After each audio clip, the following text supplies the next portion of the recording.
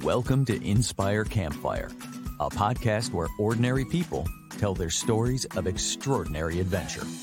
These are campfire stories meant to inspire the rest of us to light the fire within, get outside, follow our dreams, and return to tell our own stories. Ready? Let's strike the match.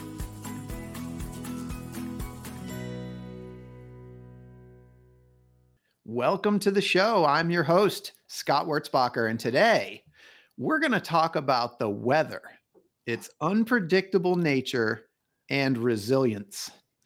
Of course, anytime we're adventuring outside, we have to take the weather into account.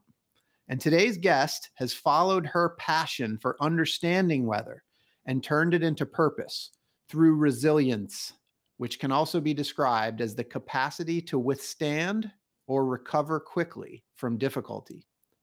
Sarah Dillingham, Senior Director at the Insurance Institute for Business and Home Safety, also known as IBHS, is with us here today.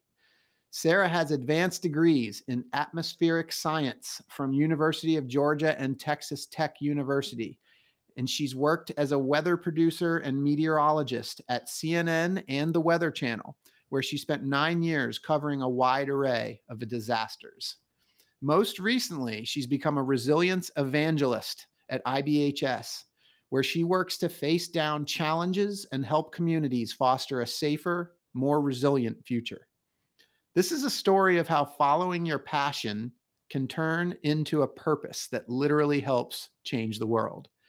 And in Sarah's case, it all started with chasing storms. And I am so excited for this one. Sarah, welcome to the campfire.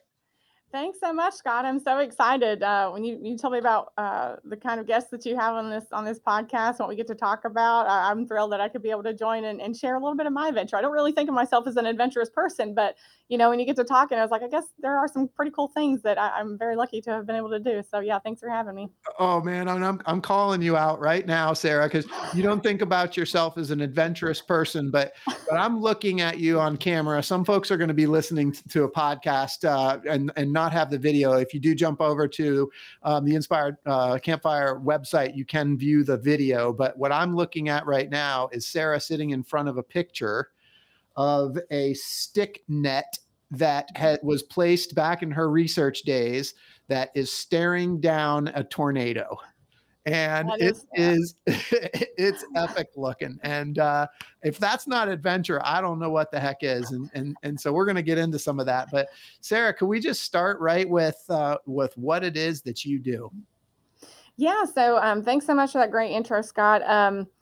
So as you mentioned, I've kind of gone through a little bit of a career shift in the last year or so. I'm now at IBHS. I'm working with the product design group, and we act as the science communicators. So, you mentioned I was a broadcast meteorologist. I did that for 12 years in a variety of locations, and both behind the scenes and on the air, done research as well. So it's kind of taking all of the information that I've learned about meteorology and the power of Mother Nature and how those natural hazards now impact our built environment. So I'm typically have been used to covering the lead up and the forecast of these storms and the meteorological ingredients coming into play to create these events, and then covering the aftermath of what is left behind. And unfortunately, that includes people's homes and livelihoods being wiped away in some locations, some storms. And so it's really cool to now be on the flip side of that, and to have joined an organization like IBHS that is geared towards preventing disasters from happening in the first place. And by preventing disasters, I mean not necessarily stopping the weather events from happen, but what a disaster is when the weather impacts the built environment, but let's say you don't respond very well, which means there's a lot of damage and a lot of cleanup, a lot of destruction. That is what makes a disaster is a community's negative response to a weather event. So at IBHS, we're geared towards making that a scene that you're not as familiar with, right? We want to reduce the impact of these natural hazards, and we do that through research, and it's a really cool place to be. Yes, and you get to work with Roy Wright over there at IBHS, who was also a guest of this podcast. And we did get to talk a little bit about Mother Nature on that episode, which I encourage everybody to check out. But like the work that you're doing, it literally is, making communities safer, making property safer. I mean, it's a huge undertaking, and it's such an important thing.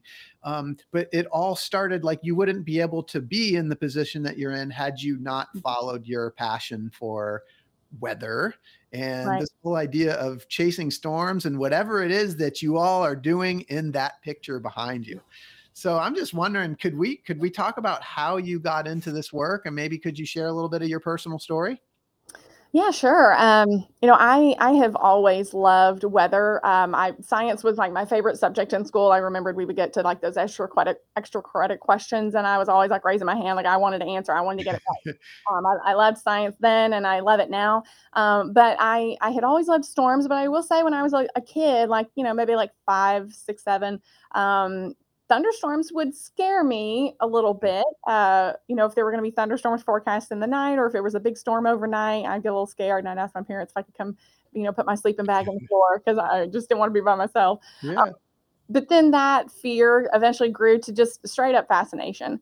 And back in the day when I was growing up, in the late 80s and 90s, it wasn't as easy to just go on YouTube and Google tornado videos and look at these monsters. So it came down to like National Geographic specials or Discovery Yeah. or something like that, and plugging in the VHS tape and recording it. So just to watch anything I could get my hands on. I remember even watching the Weather Channel as a kid growing up. I remember in 1992, I believe it was, Hurricane Iniki hit Hawaii. And Okay. my mom was like, yeah, you were just going back and forth and be like, Mom, the storm's moving this fast and the winds are this strong, and, it's going to make landfall this time. And so, yeah, even as a kid, I certainly had an affinity for weather. So it kind of grew into what it is now. Yeah, it's crazy. I love something that you said. You talked about thunderstorms being scary, and then you used the word. You said it turned into fascination, and I just like Yeah. that. Kind of struck me. That's a great word, fascination. Can you just describe, like, what was that like? How does scary turn into fascination, especially for Um, a child? Yeah, I think maybe it comes a little bit to know with it comes a little bit with education, right? I mean, we know how something can be a little bit scary when it's intimidating and we don't know how it works, we don't understand it. But as you kind of come to understand it, you kind of learn, oh, that's why this happens. This is why this happens, and then you can kind of work through it in your mind to maybe justify, like, okay, this seems scary, but knowing what it actually is, I'm actually safe. Like, knowing. Now, I will say though, in all of these years, even from a kid to now, I don't do lightning.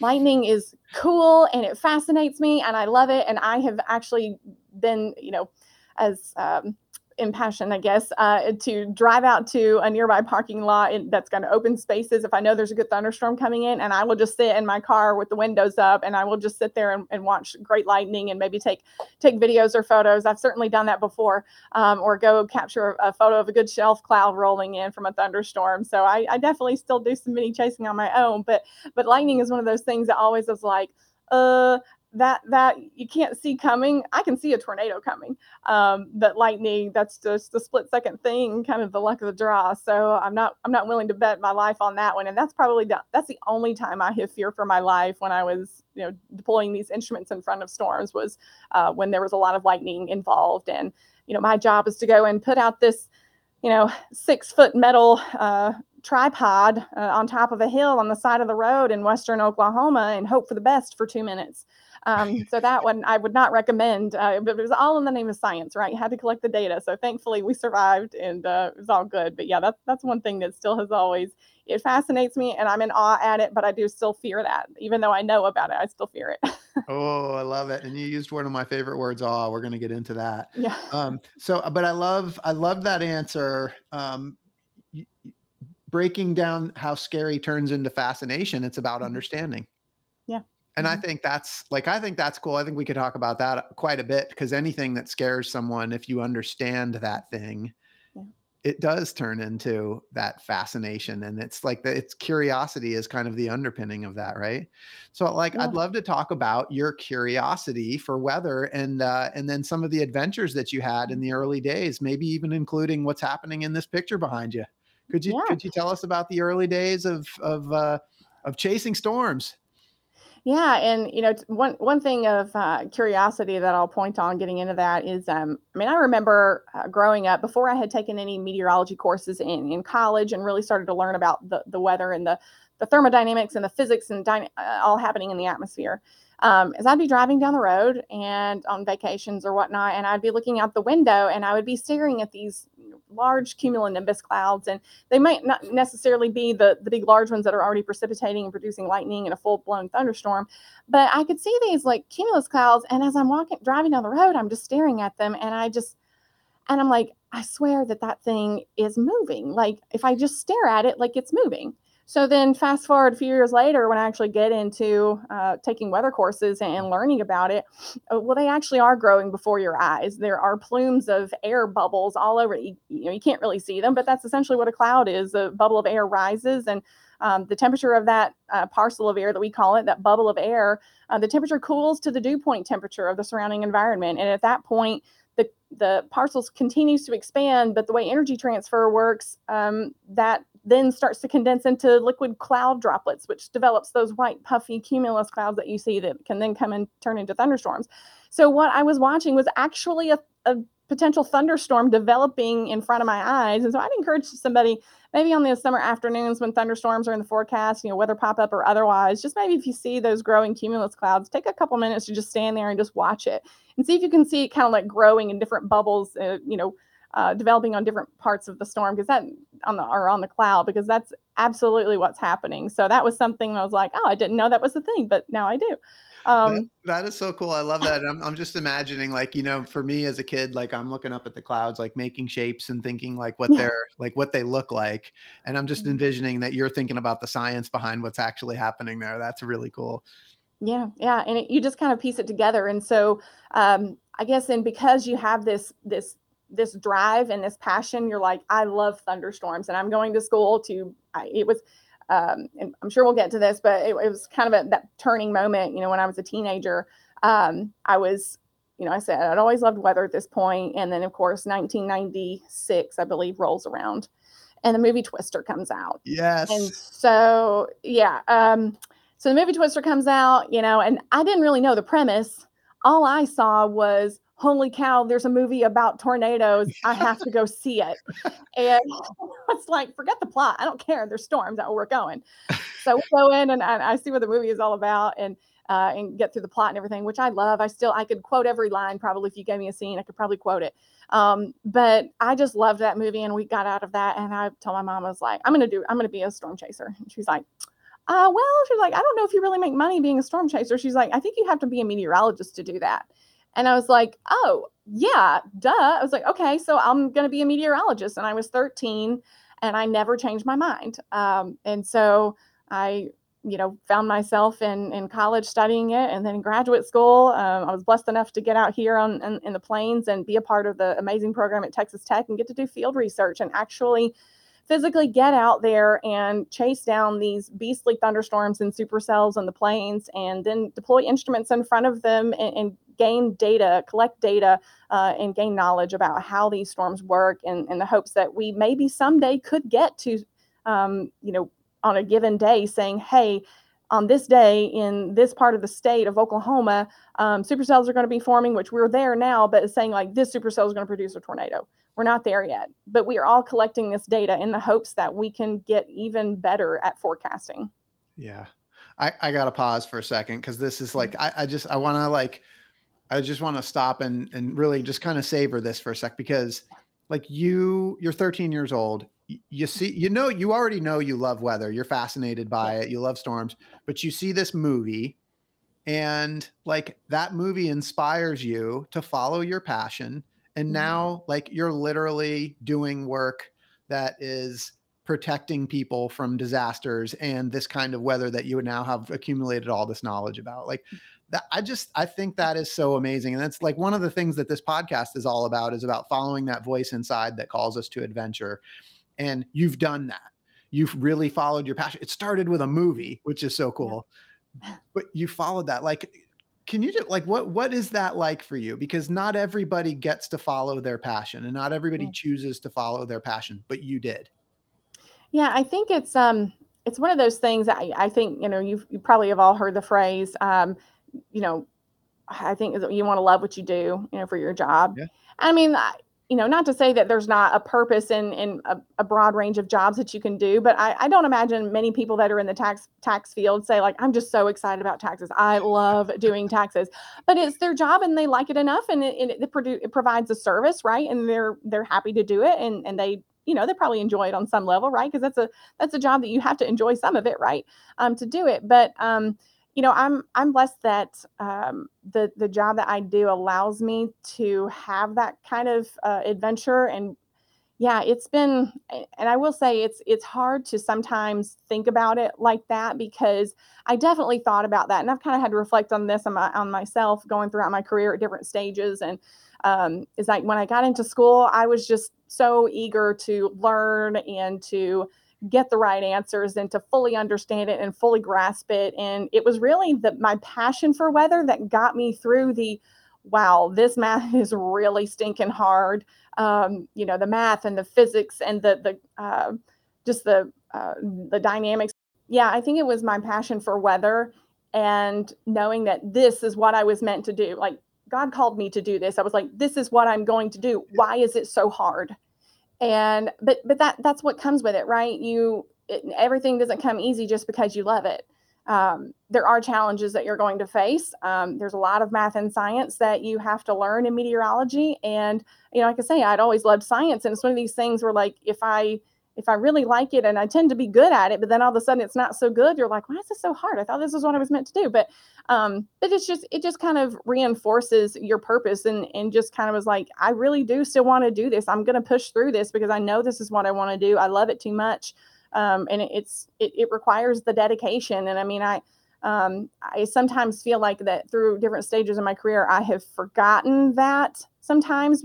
Everybody kind of gets bogged down in the day to day, like, oh, this is so stressful. It's like, oh, I just wish I could go enjoy a thunderstorm and not work these crazy hours at the, news station to cover all these storms. But it's just one of those things that you just kind of have to stop and look back and say, but this is what you set out to do, and you're doing it, and just kind of look back at that and appreciate it. So I would encourage people to just take time, and it's so hard, right, to take any time in the world today. Everything moves so fast, but it really does kind of help you reset. And it certainly helps me to reset, to just think about like, wow, I get to do some really cool stuff. And I'm really thankful that of all of the difficult things that I've gone through up to this point, it's all been for a reason to make me better equipped to do the jobs that I'm now called to do. So it's been a process, but it's a good one. And I just don't want to forget to reflect on that. Hey everyone, it's Scott here. Did you know that the members of my real estate team, W Realty Group, are listening to their own voices that call to adventure by setting big goals? Some of those goals include planning trips to Bali and the Kingdom of Bhutan, buying investment homes, and running the Chicago Marathon. At W Realty Group, we support and encourage these big goals and want to help turn them into reality. We're currently looking to add new members to the team. If you know a great real estate agent in the Charlotte, North Carolina area that would benefit from being part of our team, please send a text, an email, or give me a call. And know that when you support W Realty Group, you're also supporting this podcast. Thanks for listening. I think that's really wise. And I love how you said that. Essentially what I heard was it was your passion that essentially fueled you to get through the hard work. Mm-hmm. Yeah, that's great. Yeah. And I guess too, I remembered, it was some car ride with my family, I think. And we may have been driving through the mountains or something on vacation. And I was kind of looking at where I was going to go to school. And, I'm sitting there, I was like, oh yeah, I was like, I'm going to go to the University of Georgia. And, at the time I was like, in my mind, it was like, I'm going to play in the Redcoat Band, and I'm going to study weather. And then later I was like, and I'm going to go to grad school, and I'm going to chase storms. And, and I just kind of decided, I mean, I know not everybody has that kind of clarity. And that's okay. Sometimes that happens later in life for people. So yeah, I was lucky enough to have it happen early on and kind of stick to that. And that's not to say that you can't change your motivations, because I kind of did, right? I mean, I totally changed my career path and got into a new one. So I don't want people to be discouraged either and thinking like, well, I don't know what I want to do yet, and I'm at this stage of my life and I should know. Well, not everybody does. Not everybody has that epiphany moment. So it's okay if it happens later in life, as long as you're enjoying what you're doing in the moment. Yeah. And I also think it's important that, everything that you do up to that point in your life is going to fuel what comes next. Right. And so like you said, you've pivoted in your career, but it's because of your prior knowledge that allows you to be able to do what you're doing now. And just as a caveat, I believe that there probably are people that absolutely love taxes and are fueled by taxes. They might be, right, to each their own. You never know. It's just not me and it's just not you, but my CPA loves his tax work. I could tell you that for sure. So let's get into Chasing Storms, because this is the exciting stuff. So what I want to know is, how accurate is the movie Twister, and can you take us on this journey of Chasing Storms? Yeah, so it's one of those things where, I love the movie Twister, but there are some things that as you're going through it as a scientist, you're like, okay, well, I know now is like that was wrong or that was misinterpreted. And I will say now the graphics that they used in the movie of Twister, I still think they far outweigh any other tornado type renditions that I have seen in graphics. I know graphics have gotten so amazing in the last couple of decades since this movie came out, but I felt like that crew got it right. Nice. And I still think it's some of the best representations of like close up what like a wedge tornado might look like in the clouded structure that you kind of get around that. But just seeing how they kind of maybe because they did kind of embed themselves. So I mentioned that this project that I was on, this Chasing Storms project, what that was called for short was Vortex 2. It stands for the verification of the origin of rotation in in thunderstorms, I think. In thunderstorms experiment, Vortex. Okay. Vortex, easy. Yeah. So this was the second installation that I was a part of in 2009 and 10, but there was a first one in 1994 and 95. And the Twister production team, they embedded themselves with the first Vortex. So they were actually with the scientists out on the planes trying to capture real footage of severe storms and hail and maybe tornadoes. And unfortunately, that season that project was also somewhat unsuccessful in capturing some tornadoes. So it was a really difficult season as well, much like the 2009 season of the second installment of Vortex 2. And so there was an effort to try and communicate the science correctly, but I think there may have been some a little bit of leeway that they may have taken on some of the scientific principles. Like, for example, if you're familiar with the movie, they're talking about a radar hole, and they're kind of talking about, oh yeah, like our data is incomplete. The storm just disappeared and the tornado disappeared. Like, no, that's not what that is. What that means is, think about a weather radar that you might look at on your phone, sure, your weather app. What you can do is, like, they have a beam that shoots around, it goes 360 degrees, and it's sending energy back to the particles that are in the atmosphere, in which case it's going to be rain if that's what you're seeing on the radar. But when you get right over top of the radar beam doesn't point up. So there is a little hole right atop where the radar sits on the image that you look at when you see if rain is coming, that's not going to have any data. And that's what we call a kind of a radar hole. It's the cone of silence is what they called it. And that's what the actual term is. Okay. But they call it the cone of silence, as in like, oh, suddenly the tornado is full blown and all of a sudden it just disappears and goes back up into the cloud. That's not what happened. But it was a correct science term. It was just a little play on the interpretation. I think they took a little bit of levity there on that on that one from the movie side, which, whatever. I still love the movie. Didn't stop me from watching it. But they're just little things like that, you get to watch them, but that doesn't mean I still don't love it. And I would still watch that. I have actually put that on for hours at a time, just playing in the background. It's just background music and just do what I need to do. Whether that be study or do housework, I have been known to do that. I haven't done it in a while, but I have. I love it, folks. We're talking to a meteorologist that drives around in her car listening to the soundtrack of Twister. I mean, that is dedication. That is so cool. All right, so take me out into the field. You're chasing a storm here. Maybe this picture that we're looking at here, like what does that feel like? What is going on? How close are you getting to it? Yeah. So I'll tell you a little bit about how the process works. When we go out into the field, yeah, you can do things that are recreationally, that aren't a part of like a scientific experiment. But, if I'm on an experiment like this Vortex 2 project, yes, that was a larger one, but just say if you got your team, the way you'll start off the morning is you'll have a weather briefing. And that's when you guys kind of get together over breakfast in whatever hotel you manage to find in the middle of the plains. And you're having your little continental breakfast and you're looking at the latest weather models and you're looking for your target area. So what you'll do the night before is you'll kind of keep an eye on the forecast and you'll find a target area that you're going to plan to pursue the next day. And you want it to be within driving distance because I will say, for all the exciting times that you get in storm chasing, there are hours upon hours spent driving in the car and just sitting trying to get there. And then even then it's some sit and wait for the storms to go. So in the morning, you're kind of having this weather briefing and you say, okay, we're heading to, my friend will love that I'm using this one, Altus, Oklahoma. That's his favorite chasing area in Southwest Oklahoma.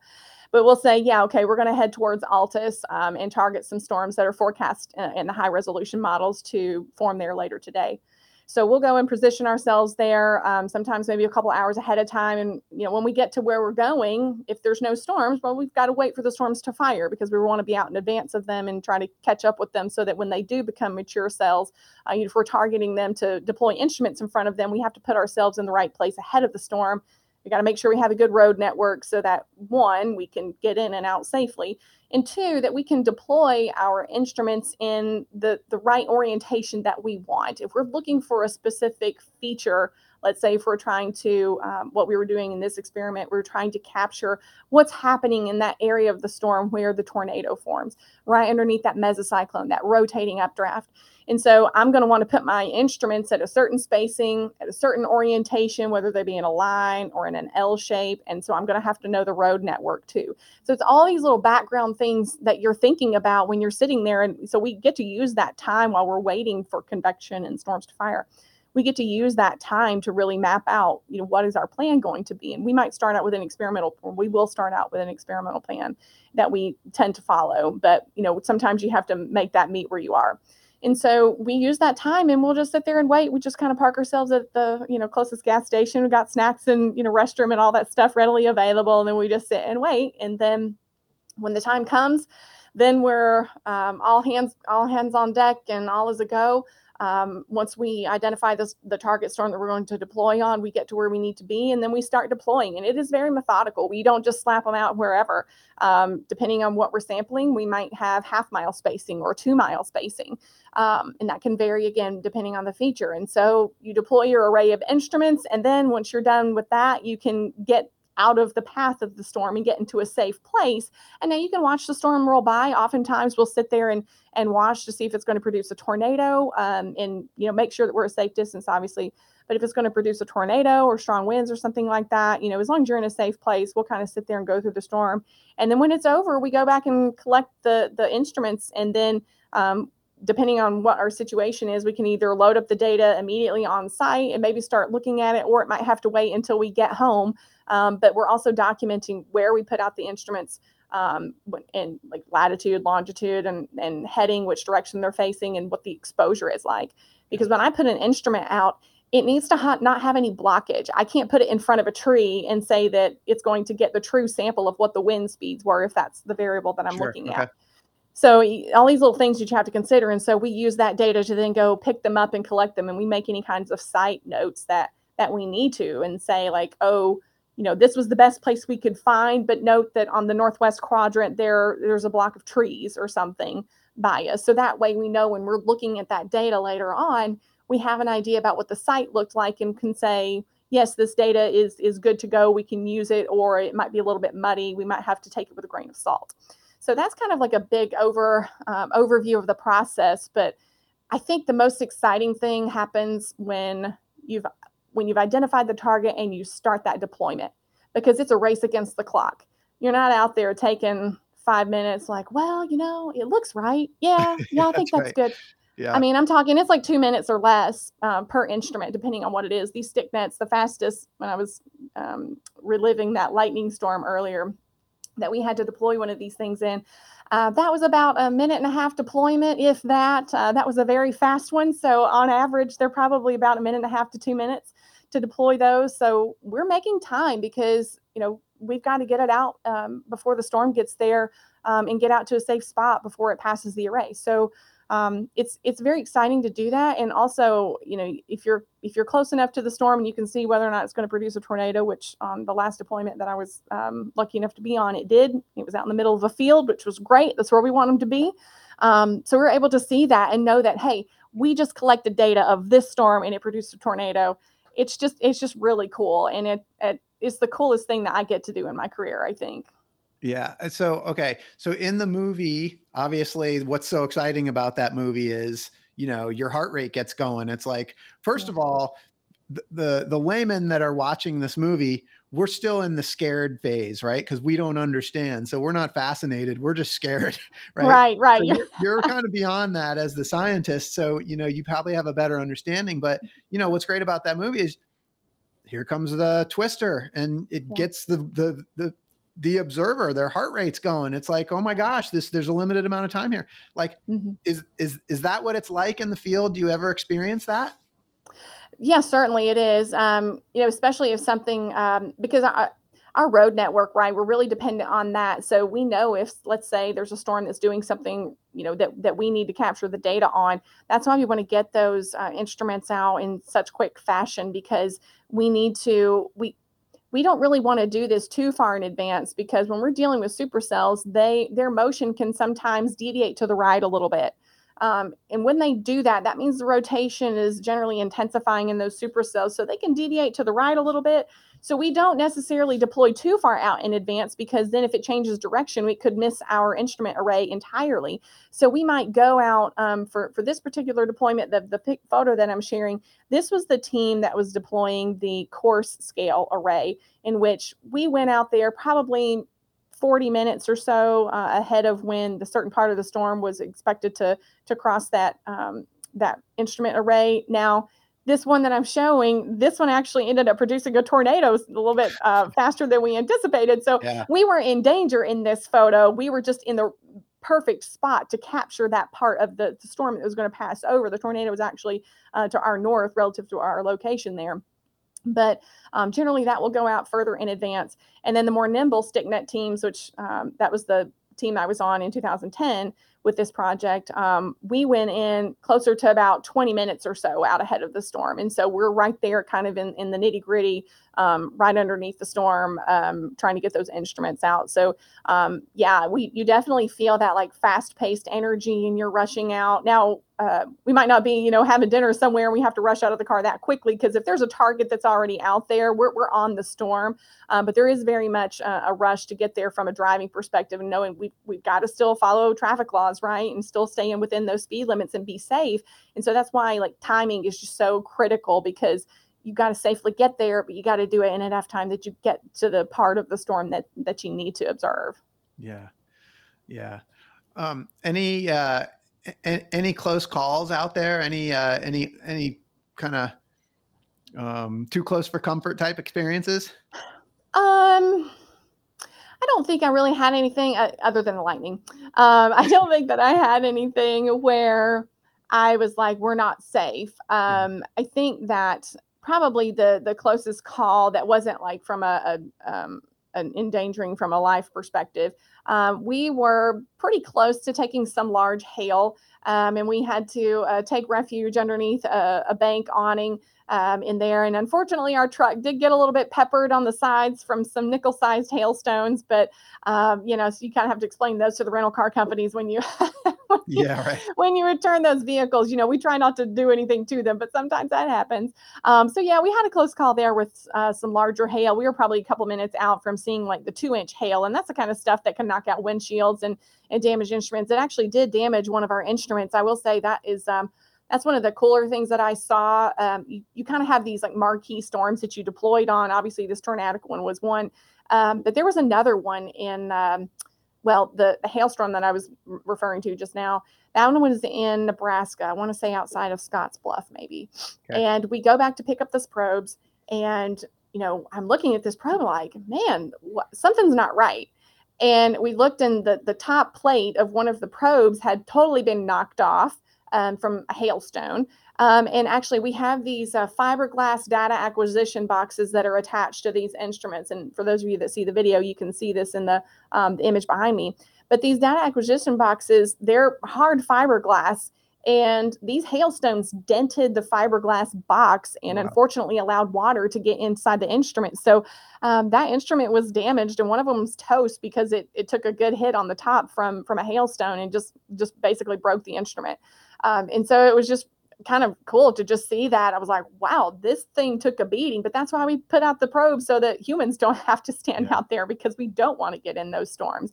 So it's just kind of those like cool moments that stand out. But no, if you're doing it right, you don't really have those close calls, but now, you got to take it with a grain of salt, right? I mean, Mother Nature is powerful, and you just got to make sure that you've got all your bases covered, because you don't want to be caught unaware. No, you don't.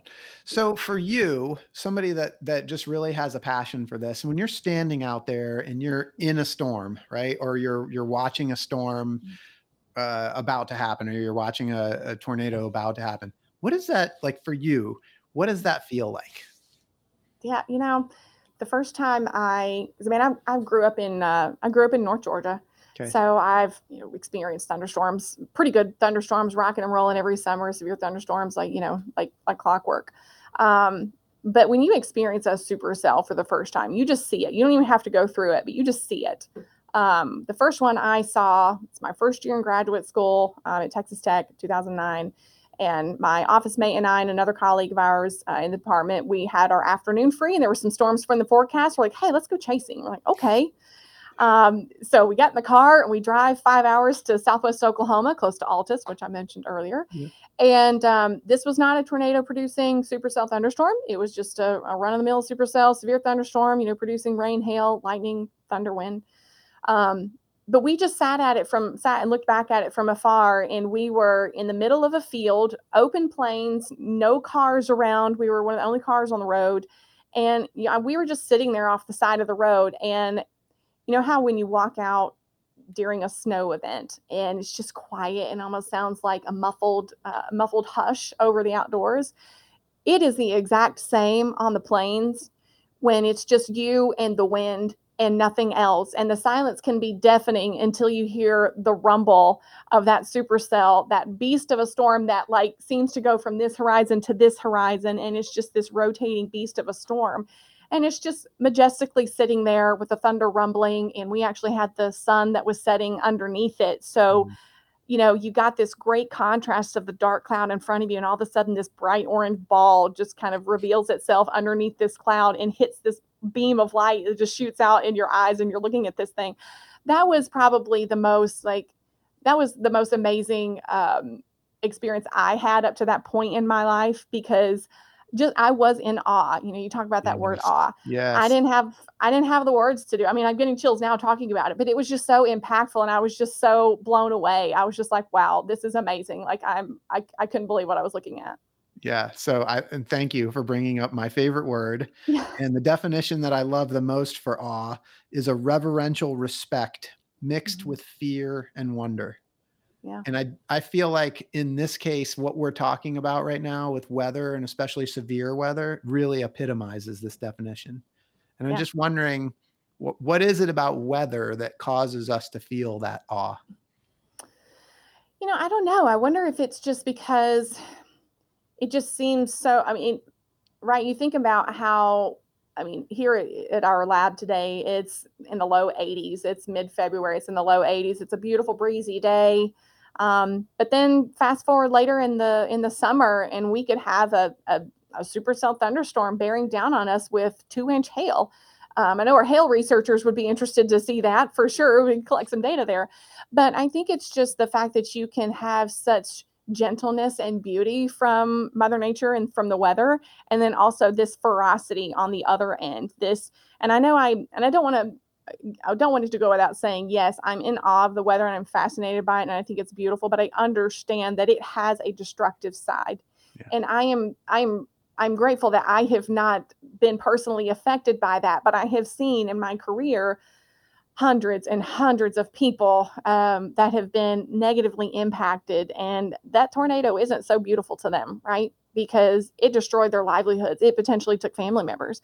So it's, as meteorologists, we kind of have that internal struggle a little bit.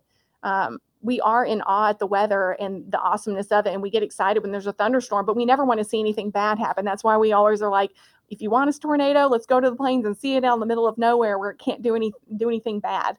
That's what we want to see. We hate it when we have to see and cover them these negative events that happen and affect people's lives. But yeah, I think it's just that the shift. It can go this beautiful beautiful day, and then you get the ferocious nature of tornadoes or something moving through a town. And I think that is kind of what makes people so impressed and just kind of in awe of the weather itself. Yeah. Well, and when we started out, you talked about going from scary to fascination. Mm-hmm. And maybe we could say that scary and fear are related, right? And fascination and wonder are related, and that's awe, right? The fear and the wonder. Yeah. And I think too, as long as you can, I think the key thing is that you always need to, especially as a meteorologist, knowing what we know about it, you just have to respect Mother Nature and like respect the weather, I should say, respect the weather, because it can be beautiful and calming and just a gentle, beautiful sunny day. And it can be really bad. So I think it's just having that respect and knowing what it's capable of. And I think sometimes people, because they're not, they don't experience severe weather a lot, they might not necessarily have the respect of the damage that it can do. And we try to communicate this through our science and through our education. Even as a broadcast meteorologist, yeah, we're telling you about the forecast, but we also do the science behind these events, right? Because we want you to understand the weather. We want you to understand why we're telling you the weather is going to be bad, because so many times we've heard people say, I just didn't know it was going to be this bad. I never thought this would happen to me. And you try so hard to make sure that people aren't caught unaware like that. We want people to be prepared. We want people to be educated and understand that the weather can do some really gnarly things that is sometimes out of our control, as far as like how our buildings respond to it. We can control that, which build better. But yeah, I think it's just we want people to know what we know so that they understand the risks that weather can bring. Yeah. And I think this is a great point to jump into resilience. So Roy Wright was on this podcast, CEO of IBHS, and I asked him the question about whether the work that you guys do has to do with kind of man versus nature. And he broke it down really, really succinctly and said, Mother Nature wins. Yeah. But can we talk about resilience? So we know Mother Nature wins, but what is resilience? Yeah, so like Roy alluded to, we can't stop supercells from plowing through a town with a tornado. We can't stop damaging winds. What we can do is we can build our homes and businesses and our structures to a level that withstands those forces. And people see these strong tornadoes come through.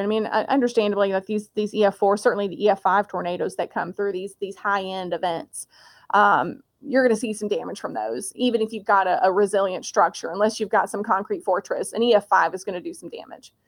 But now these EF0, 1, 2, even 3, there are a lot of small tweaks, small mitigations that you can do to a home that can make it withstand those winds much better, to where, you might not see half your roof coming off in an EF2 tornado. You might see some lost shingles or some siding that's popped off. So we can mitigate these damage modes, these failures that happen. And it doesn't have to be a concrete fortress to do it. We just need to implement the structural engineering that, part of what IBHS's work does is we can take these full-scale homes and business-like buildings, we can put them in our test chamber, and we can crank those winds up to over 100 miles per hour. We can blow rain at them. We can shoot hail at them. We can burn buildings down if we want to. And all of that is just to show what are the vulnerabilities in our buildings that we can build stronger. Like, it could be as simple as using a ring shank nail versus a smooth nail, which you might not know of, but a ring shank nail is going to have these little ridges and these rings on it. That's going to help lock those wood fibers in. So when you nail that in, it takes like two times the force, I think, to pull it out. So if you think you've got an entire roof that's using these nails, how much stronger is that roof going to be to prevent uplift when wind gets inside your home and tries to literally pop your roof off? So there's these small little mitigations that make a big impact in how our structures respond. And that's certainly what we focus on day to day here at IBHS. Yeah. So Sarah, you've gone from, following your passion and going from fear to understanding to, to fascination. Right. And then, as you said, pretty recently, you've had a chance to pivot in your career. Right. But it's because of all of that past experience and knowledge that you've had that has allowed you to move into this field that's now helping make communities safer. And I'm just curious, like, as you think through like kind of your life and that progression from seeing the movie Twister to now being somebody that is helping make the world safer, like what I'm sure you've seen some stories of transformation. How has that progression in your life and your purpose? What are some stories that you've seen in terms of how, people's lives are better because of the work IBHS is doing? Yeah, for sure. Having covered countless tornado events and hurricanes and floods, I've seen it all. I've seen entire homes wiped off foundations from storm surge in Hurricane Michael. And I specifically remember that was in 2018, November 2018, or October, I believe. I'm sitting there covering the aftermath of this storm with Dr. Rick Knabb, who's one of the experts at the Weather Channel. He's the former director of the National Hurricane Center. So he knows his stuff when it comes to hurricanes. And we're sitting there and we're listening to our field reporter, Justin Michaels. He is interviewing these families who have lost everything they had. Their homes are now a pile of sticks on the side of the beach because 15 to 17 feet of storm surge wiped it off its foundation. And we were both kind of struggling to hold back our emotions. I mean, I certainly teared up just listening to these poor people trying to recount what they were going to do next. And I just said in my mind, I was like, we just got to be better. I can't keep watching this happen. This happens so much. It was like these poor people. I was like, what are they going to do? I was like, we've got to be better. I didn't really know. I mean, I knew about the company IBHS. I've had some longtime friends that have worked here. And so I've been a cheerleader of the work that they've been doing for years. I just didn't know that I'd end up here. But that was in 2018. And even then I was starting to kind of transition in my thinking. I was like, it's just like rinse and repeat, unfortunately, with some of these vulnerable communities. And I was like, we've got to be able to do something better. And so once I got here to IBHS, I mean, I didn't fully understand how significant this problem is. I think one of the most telling things that I learned when I came here was that not every state in the United States has a mandated statewide building code. And I'm going to say that again. This is the United States, and every single state, all 50 states, not all of them have a statewide mandated building code. So that means that some states don't have one. Now, that doesn't mean they don't have a code at all, although some smaller jurisdictions might not, these unincorporated areas, but there are structures probably in them that aren't built to a code. But I think we take what built to code means for granted. I think we take it for granted a little bit because in a different state, that might mean something different. Because it matters, one, is that code implemented on statewide level or local jurisdictions? And then how well is it enforced? Okay, well, if it's enforced, but how old is the code? Like, which one have they adopted? Because every 3 years, there's a new code cycle. There are updates made. Which one is your state operating off of, or your locality operating off of? And there's different answers for different places where you live. And so even when I bought my townhome here, it made me think, it was like, what's in those walls? Like, are my walls bolted to the foundation? Like, do I have a wind rated garage door? I do, actually. I'm lucky. And it's like, do I have good shingles on my roof? Like, what's my roof? Is it a fortified roof? And the answer to that is no. But it's just all these questions that you didn't know to ask. And I just took it for granted because all these townhomes were built in 2014. So, yeah, they're good, but I don't know what the code is here. I never looked at it before. Yeah. So it's just that realization that, like, the building codes, they're not equal across parts of the country. And it depends on, too, let's say we'll take the Kentucky tornadoes from December 2021, for example. That was the first severe event that happened after I had joined here at IBHS, about 2 weeks afterward. And we ended up doing a show for our insurance members on that one. And I got to kind of dig into the damage that had occurred. So this was unique because I got to see the storm now from my broadcast meteorologist side, who had covered this for more than a decade. And I knew what I would say about these images. But now that I'm in this studio right here where we did this, I'm now telling a different story. I'm now looking at the structural things that failed in these homes. And I'm saying, this didn't hold up. This did hold up. And here's why. Here's how it could have been better. So you now look at it from, rather than a storm aftermath, this is what the forecast led to and how the weather played out and the aftermath that took place. But now I'm looking at that. Okay, now let's look at the building features that made this home fail. Could it have been prevented? And sometimes the answer was yes. If these small, we'll call them concessions, hadn't been made here, which, there might not have been a negative motivation there, but they didn't know that still left that home very vulnerable. So let's say maybe now the home's roof comes off because it wasn't strapped down properly. It was built to code, but that code didn't require it to have fasteners or hurricane clips or whatever to the roof. Roof fails, then the rest of the home becomes more susceptible. So it's now pivoting that message and all of this. It's a whole new world over here. And it's like relearning everything I already learned about weather. It's like, there's just so many other things I didn't know. And so now I will say this last year has been a massive learning curve because and at IBHS, we have to understand not only how the perils affect our built environment, that's what our research is focused on. We also have to understand that from an insurance perspective, from reinsurance perspective, from a housing and grant program perspective, financial perspective, and building engineering. All of that gets wrapped into everything that we do here. And then there's an educational aspect to that. So it's a lot. And the people that work here, I will say I have learned so much from them. The scientists here, the carpentry team, our operations teams, they're just full of knowledge, and it's just, you want to tell everybody about it and be like, we can build better and build safer. We just got to get people to make the call, and let's just do it. Yeah. And there it is. So you said that we don't know what we don't know, and fully understand that. So I'm curious for listeners of this podcast and just kind of the general public. I had a great conversation with you and one of your coworkers, Armand, and we were laughing because in real estate, which is my day job, it's all about location. And you guys said that for what you do, it's all about education. So I'm just curious for listeners and for the general public, what do you guys at IBHS want people to know?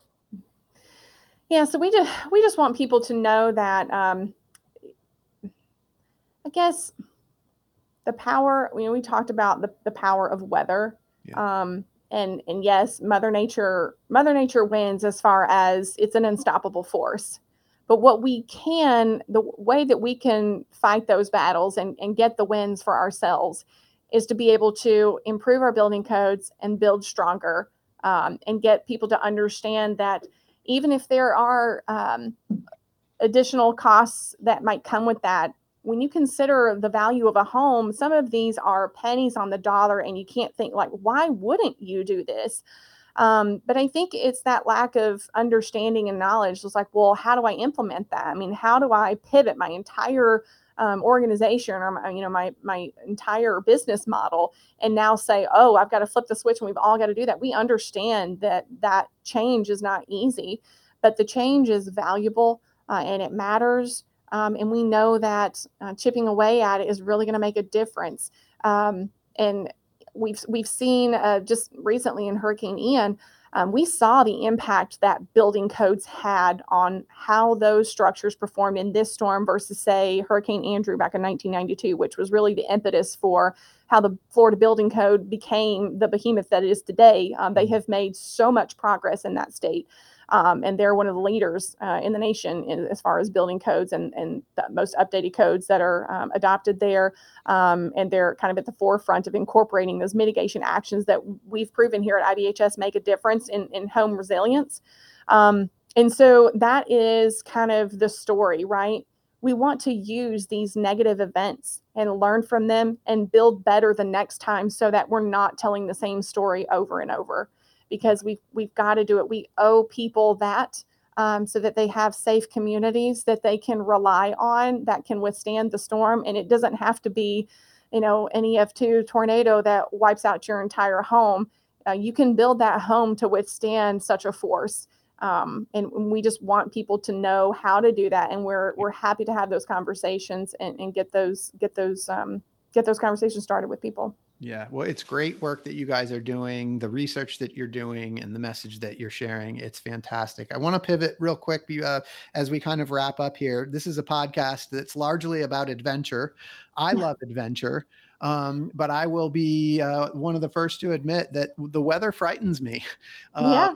I love to be out camping when the sun is shining and it's warm and it's comfortable, but weather frightens me, especially, as you said, lightning and thunderstorms.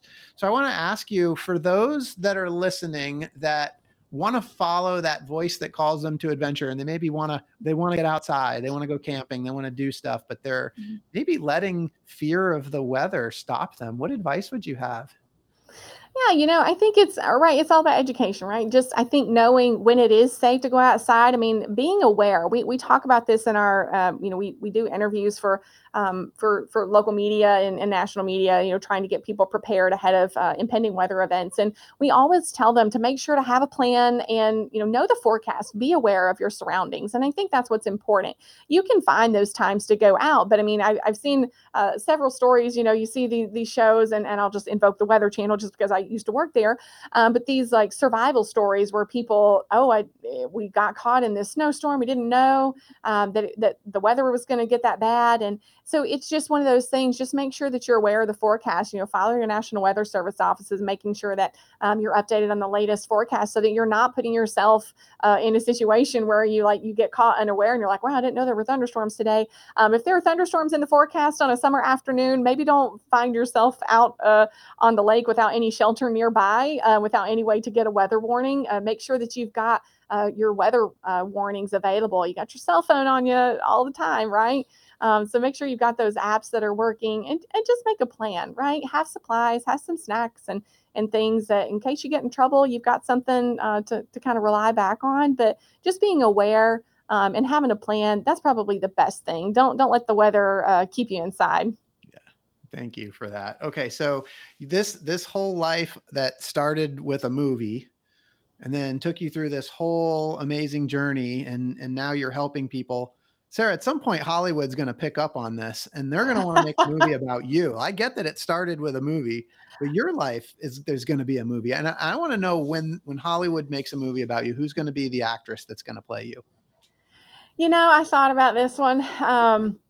And I'll say this. I think that, well, first of all, you mentioned Twister 2 earlier. I did hear that this is in the making and there has been a director. Don't think I've not reached out to this guy multiple times volunteering to be in this movie, because I have. So if Twister 2 happens, and if you're listening, I'm still up for that, by the way. But I would say, because I've had this comparison made about me, now it's a character, the actor that plays the character, but I would say Helen Hunt. Helen Hunt. And the reason I say Helen Hunt is because of Twister, right? Yes. But I have actually kind of done that. I have, yes, been hanging out the back of a pickup truck, turning on an instrument. I have done that. I'm in love with the weather. I'm not going to risk my life for it. I don't have that. I don't have the other issues that she has, but but I understand the passion that is there. And I thought she played that character so well. So, if I identify with her, why not Helen Hunt? Let's do it. What's your movie going to be called? I might be having a cop out on this one because it's already the title of something else, but I don't know that it's not wrong. Thunderstruck. I don't think that it's not wrong. I mean, I know there's that Thunderstruck song, right? But I think that that's got to be the title, because we talked about awe before, and I just find myself in awe. And sometimes it's like a bolt of lightning. You're like, wow, that's really cool. So yeah, I would say Thunderstruck is probably what I would call it. Man, I love the passion. I'm getting chills. Thunderstruck, starring Helen Hunt. I am definitely going to see that movie. It's going to be amazing. And I suspect that some 13-year-old is going to see that movie and be inspired and then go on to save the world. It's going to be Yeah, incredible. So I hope it all, so. it all comes full circle.